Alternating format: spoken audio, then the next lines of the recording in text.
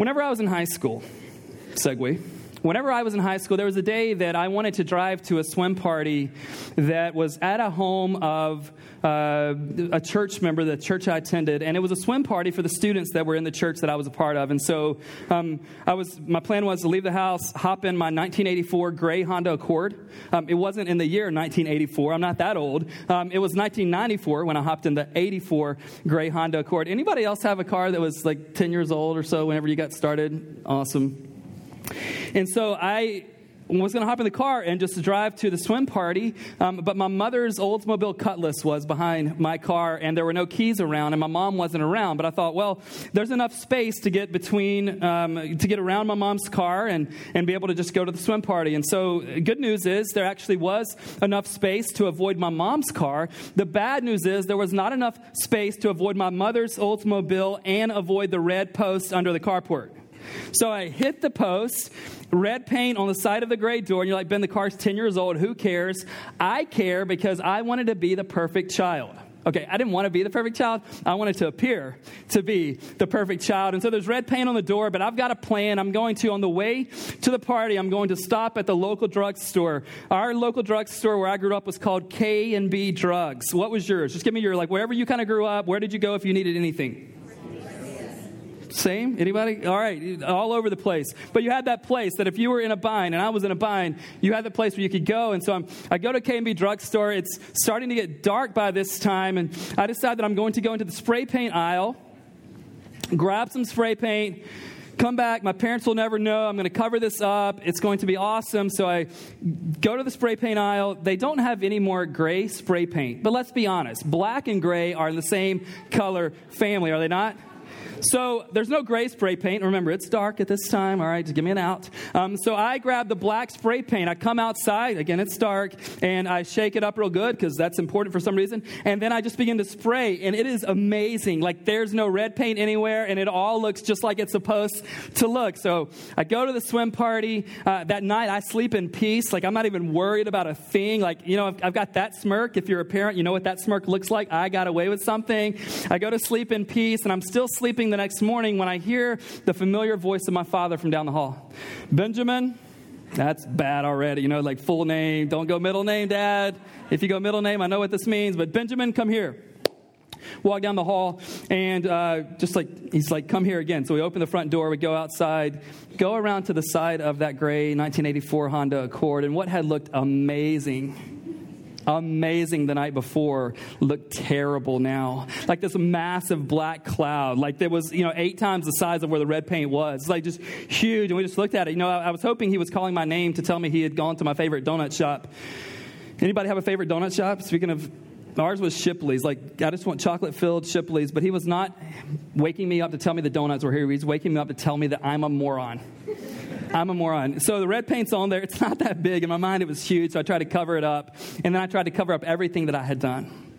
Here's the thing with all of us in our lives. There are things that each of us have done that we hope no one ever sees or knows. Every single one of us in this room. In fact, if we were to play the worst 10 minutes of your life in movie form, you, or if it was me, we would take off running, right?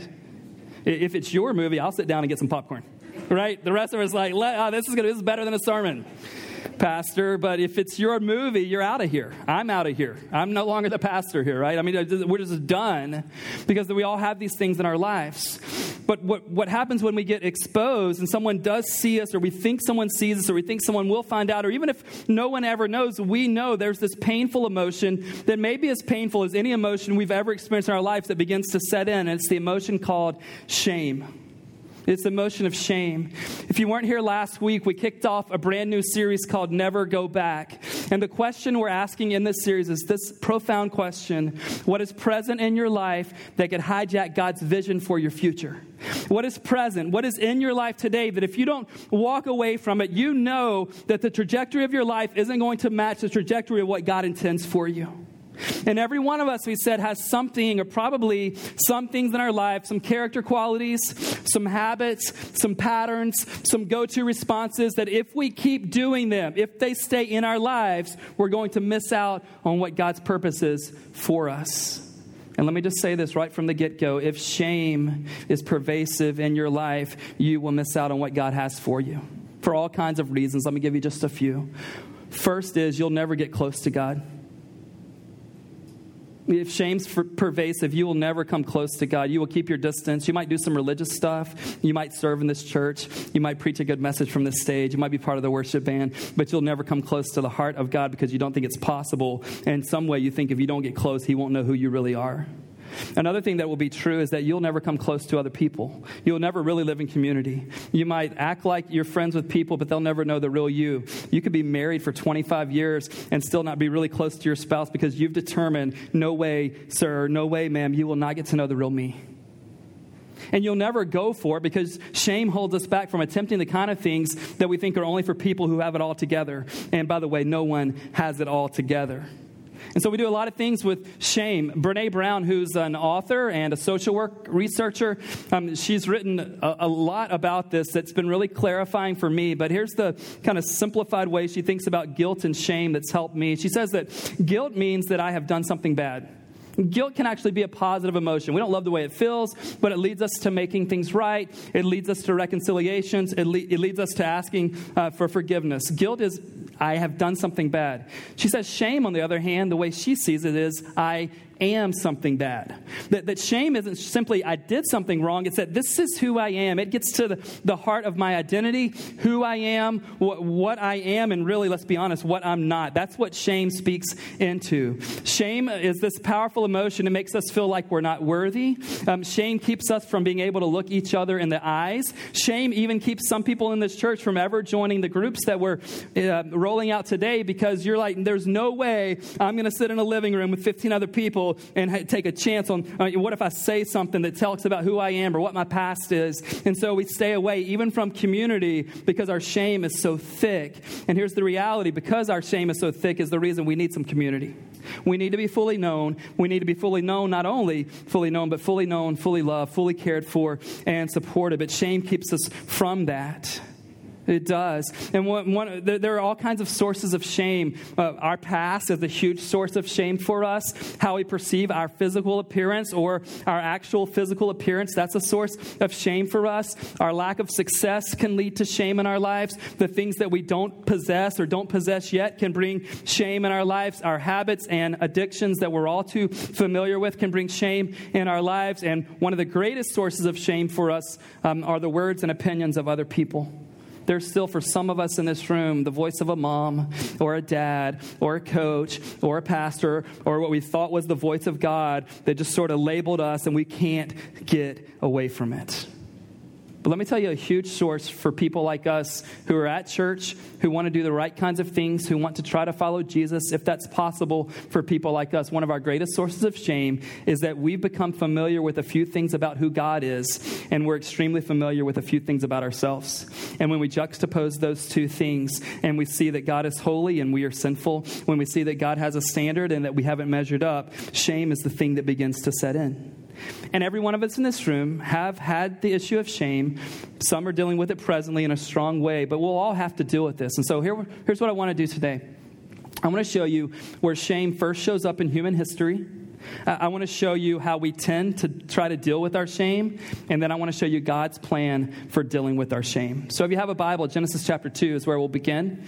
If you need a Bible, raise your hand. We'd love to give you one, a free gift from us to you. I'd love for you to see these words with your own eyes. Genesis chapter 2 and chapter 3 is where we will begin today. The name of this message is Exposed or Covered. Exposed or Covered.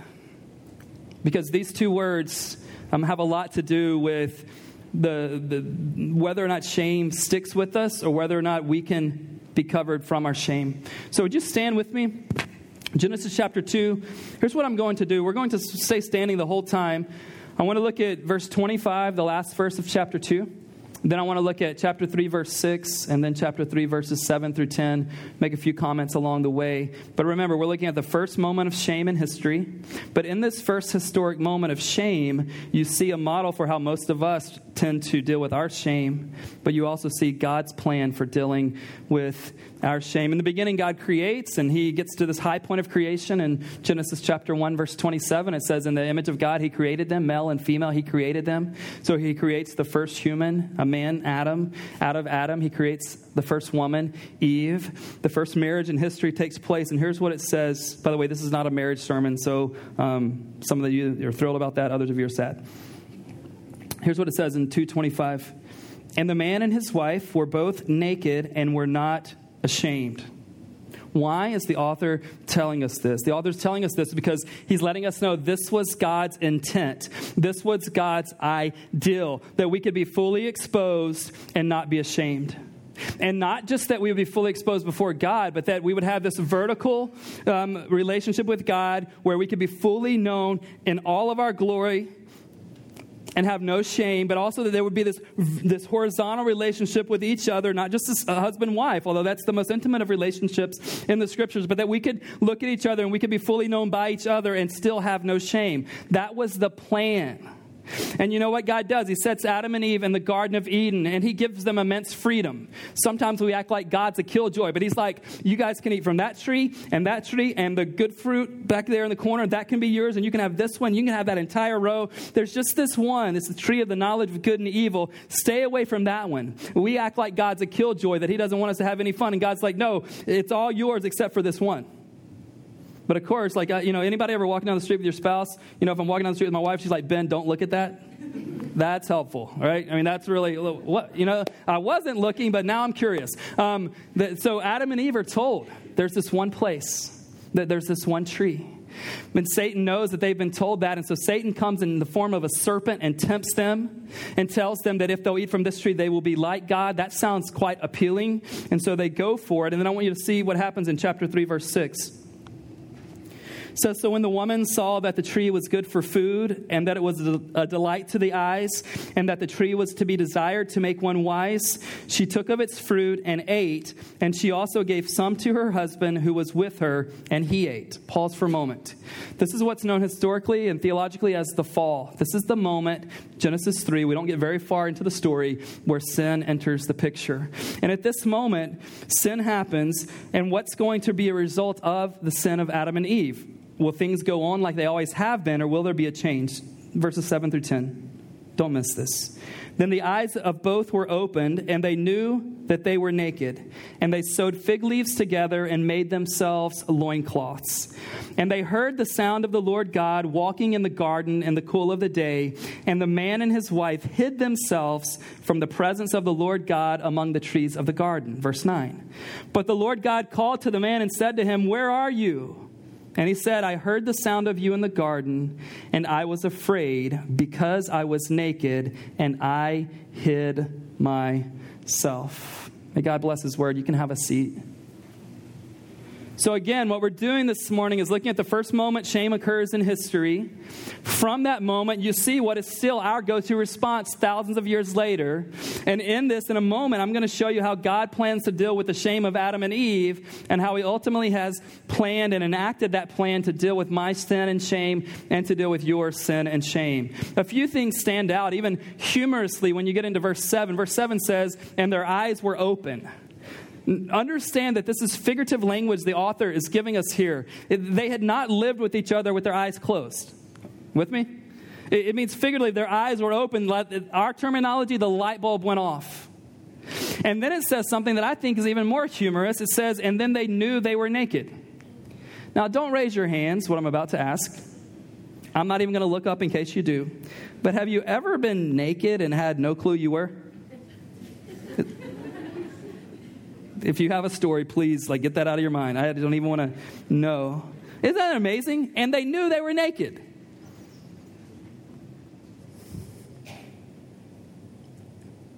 They had always known they were naked, but they had never felt naked. They had always been fully exposed. It's not like, we thought we were wearing sweatpants.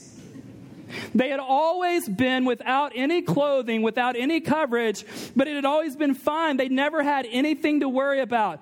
Fully exposed before God, fully exposed before each other, and no shame. But when they decide to rebel against God's plan, all of a sudden they are still naked, but now they feel like they're naked. And so what do? They do what we still do. They try to find the quickest way to cover themselves. So they begin to sew fig leaves and loincloths. Aren't you glad you're in the New Testament times? They began to try to cover themselves. And then they hide from God. And you see in verse 9, God asks this question. Again, it's figurative language. God says to them what? Where are you? God has not lost power on his GPS. God does not, he's not clueless about their whereabouts. What is he saying to them? He's saying to them, what happened? What changed? And if you look at the text, it says in verse 8, it says that they heard the sound of God walking in the garden in the cool of the day, and they hid themselves. Now understand this, that God would do that kind of walk on a daily basis. And every other time before this moment, when they heard the sound of the Lord God walking in the cool of the day, it delighted them. They loved knowing God. They loved no barriers between them and God and between them and one another. They loved for God to come walk alongside them in the garden in the cool of the day. Every moment before this moment, they were delighted that was the case. But in this moment, they hear the Lord God, and because they're sitting in their shame, they hide themselves. And we've been doing it ever since. We hide ourselves. We try to cover ourselves, not with fig leaves, but some of you are trying to cover your shame with your pursuit of success. Some of you are trying to get wealthy enough to somehow buy your way out of shame. Others of you are trying to serve extra hours and go on mission trips at this church so that you can work your way religiously out of your shame. This is what we're doing. We're trying to continue the response that Adam and Eve gave. And let me say this, there's nothing wrong with their desire to be covered. The name of the message today, exposed or covered. They've been exposed, and all of us have. The scriptures say we've all sinned and fallen short of the glory of God. No matter if we admit it or not, we're exposed before God. He sees us as we actually are. And so Adam and Eve have this desire to be covered, and perhaps, I hope, you have a desire to have your shame covered. The only problem from Adam and Eve and for you and I is that we are inadequate to provide our own coverage.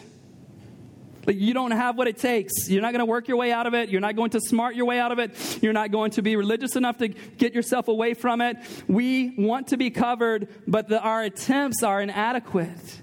I just want you to be thinking this morning, in what way are you trying to cover the shame in your own life? Some of you are exhausted because keeping up appearances is tiresome. Some of us try to cover our shame with our own busyness, right? If we ask you how you are, you're like, I've just got so much going on. I've got to do so much. But while you act like you hate that outwardly, some of us internally love being busy because as long as I stay preoccupied, guess what I don't have to deal with? For some of you, the holidays were absolutely miserable. Not just because you have a crazy uncle.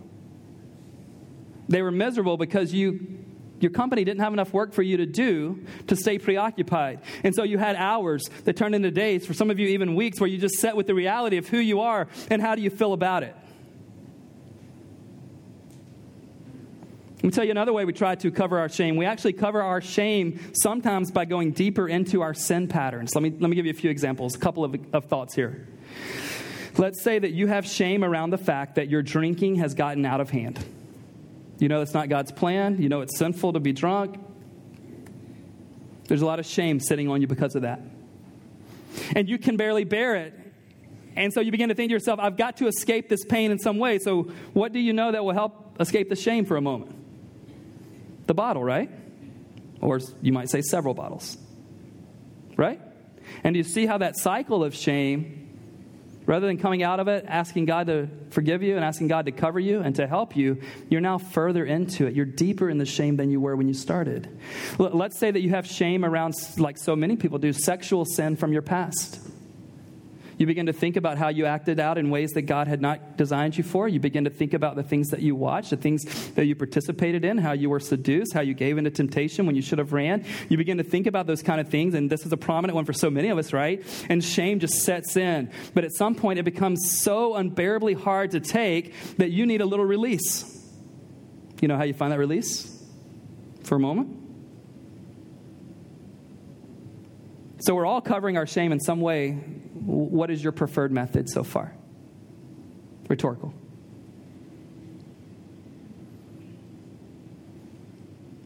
I use a number of methods. I'll just become a better pastor. I'll buy my kids stuff. I'll be successful. I'll prove that I'm better than I actually think I am. What's your method? What's your go-to? Let me show you what God does in Genesis 3:21. It's pretty incredible right here. In Genesis 3:21, here's what it says. And the Lord God made for Adam and for his wife garments of skins and clothed them. Don't you love that? Adam and Eve weren't left with their own inadequate devices for covering themselves. They were exposed in their sin and shame. They rightly, like you and I do, they rightly desired some coverage.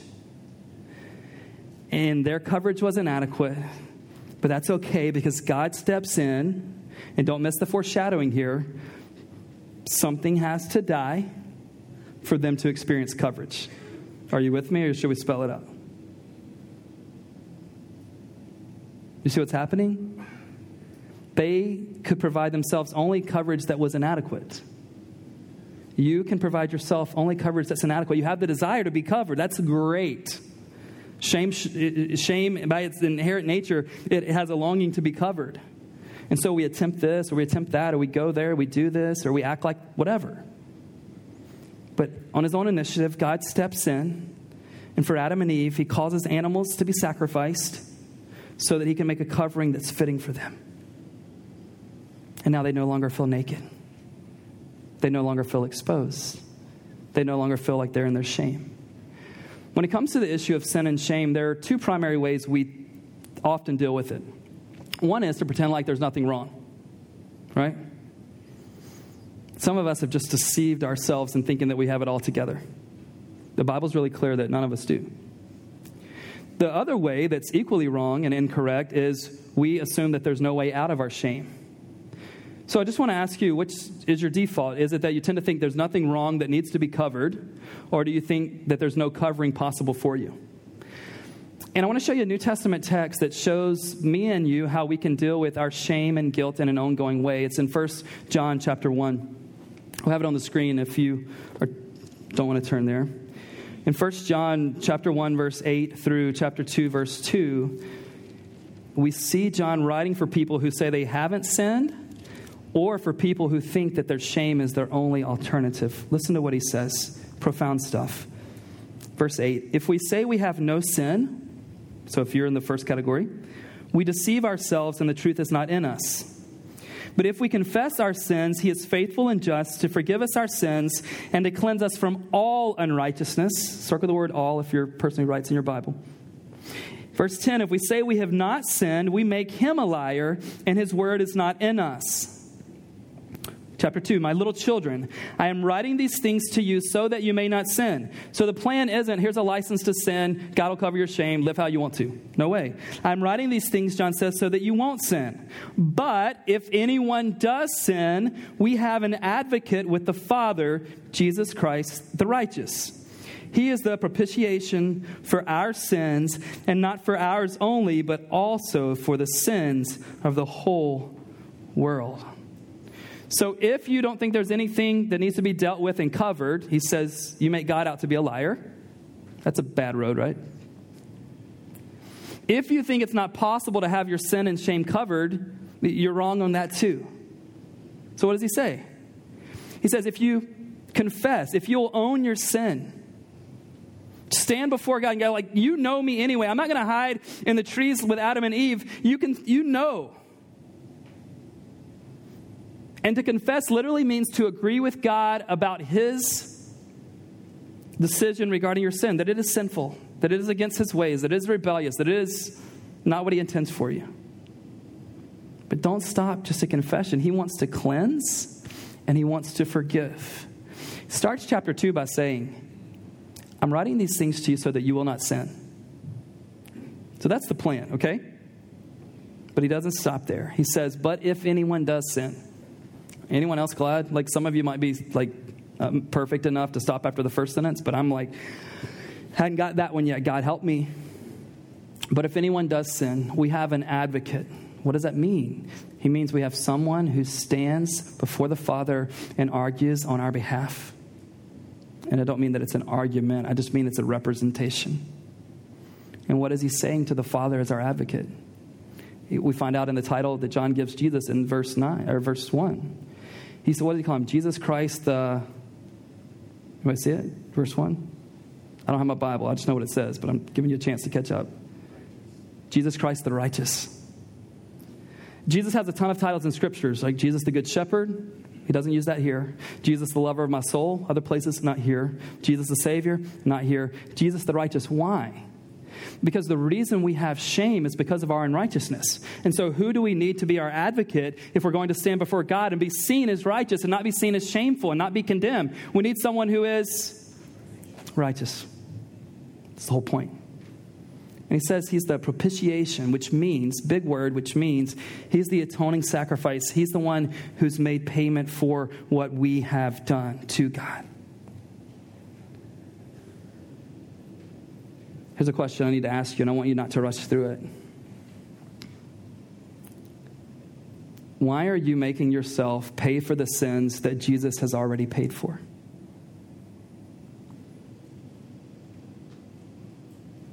Why are you making yourself, beating yourself up, staying in shame, making yourself try to pay for the sins that Jesus has already paid for?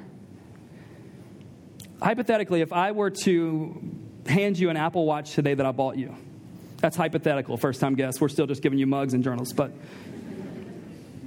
let's say that I spent several $100s after the service, like, hey, I just want you to know I bought you an Apple Watch.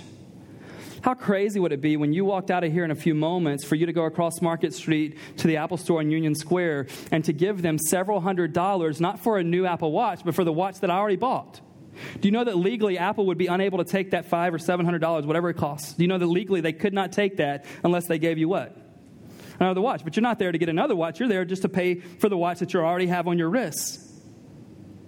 Like, Ben, that's crazy. And yet some of us are doing that with Jesus.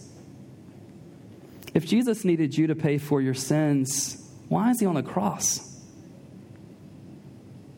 What is he doing suffering as a righteous man, the righteous for the unrighteous, to bring you to God if you can pay for it and get yourself there? Let me tell you what he's doing. He's there because there's no other method whereby your sin and shame could be covered. Period. That's the only way. So Paul begins the amazing chapter of Romans 8 with these words. There is therefore no condemnation for those who are in Christ Jesus. No condemnation.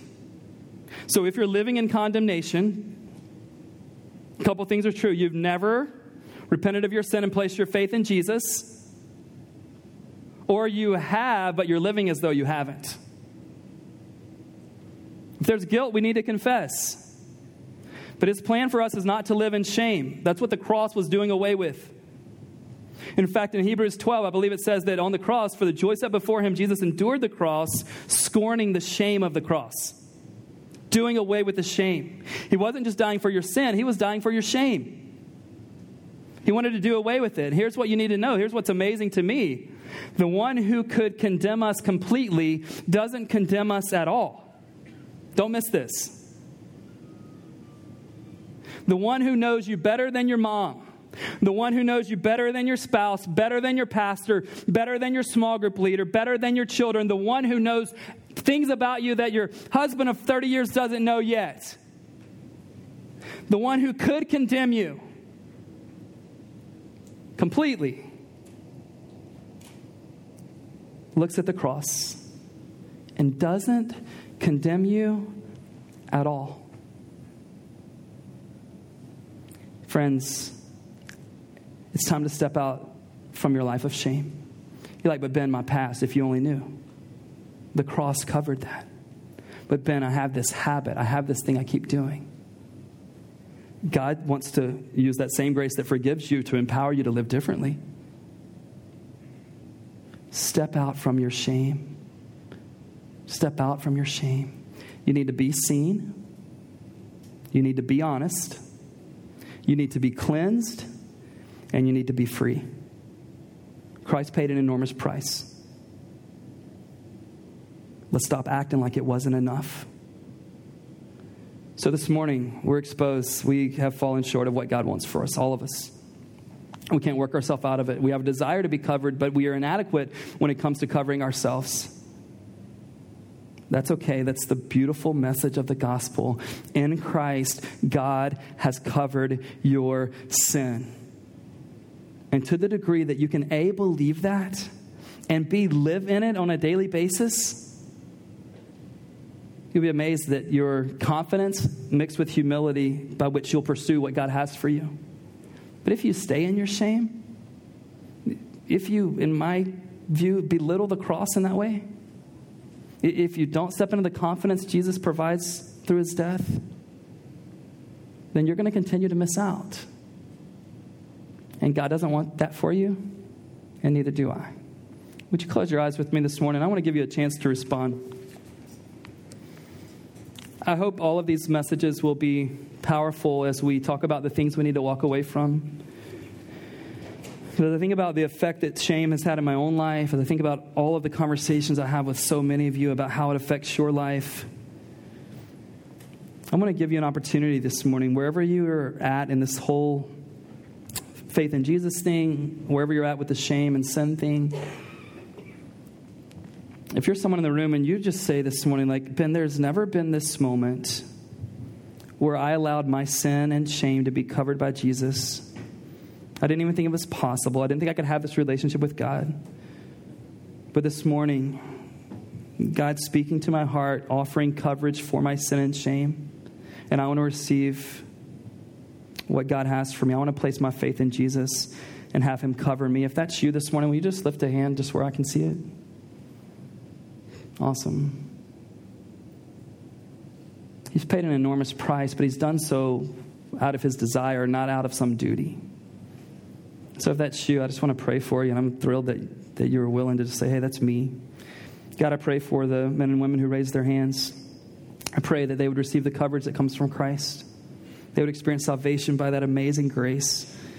And as they place their faith in you, repent of their sin, I pray that they would receive the covering you've offered to them this morning.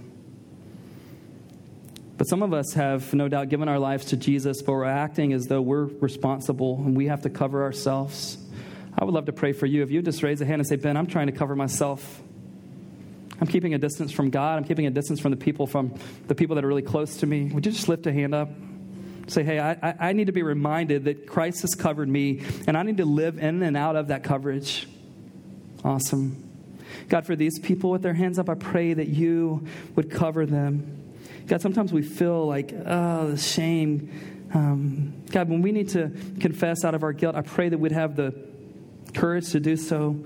But God, once you've forgiven us, I pray that we would walk in the freedom you paid for, Jesus. Pray for these men and women that they would live in your light and they would live in your grace and they would approach you, as the scriptures say, with confidence because Jesus has made a way. Our confidence isn't in us working our way to you, God, but it's in what you've done for us. Jesus, we need to be covered. Thank you that you offer that. In your name.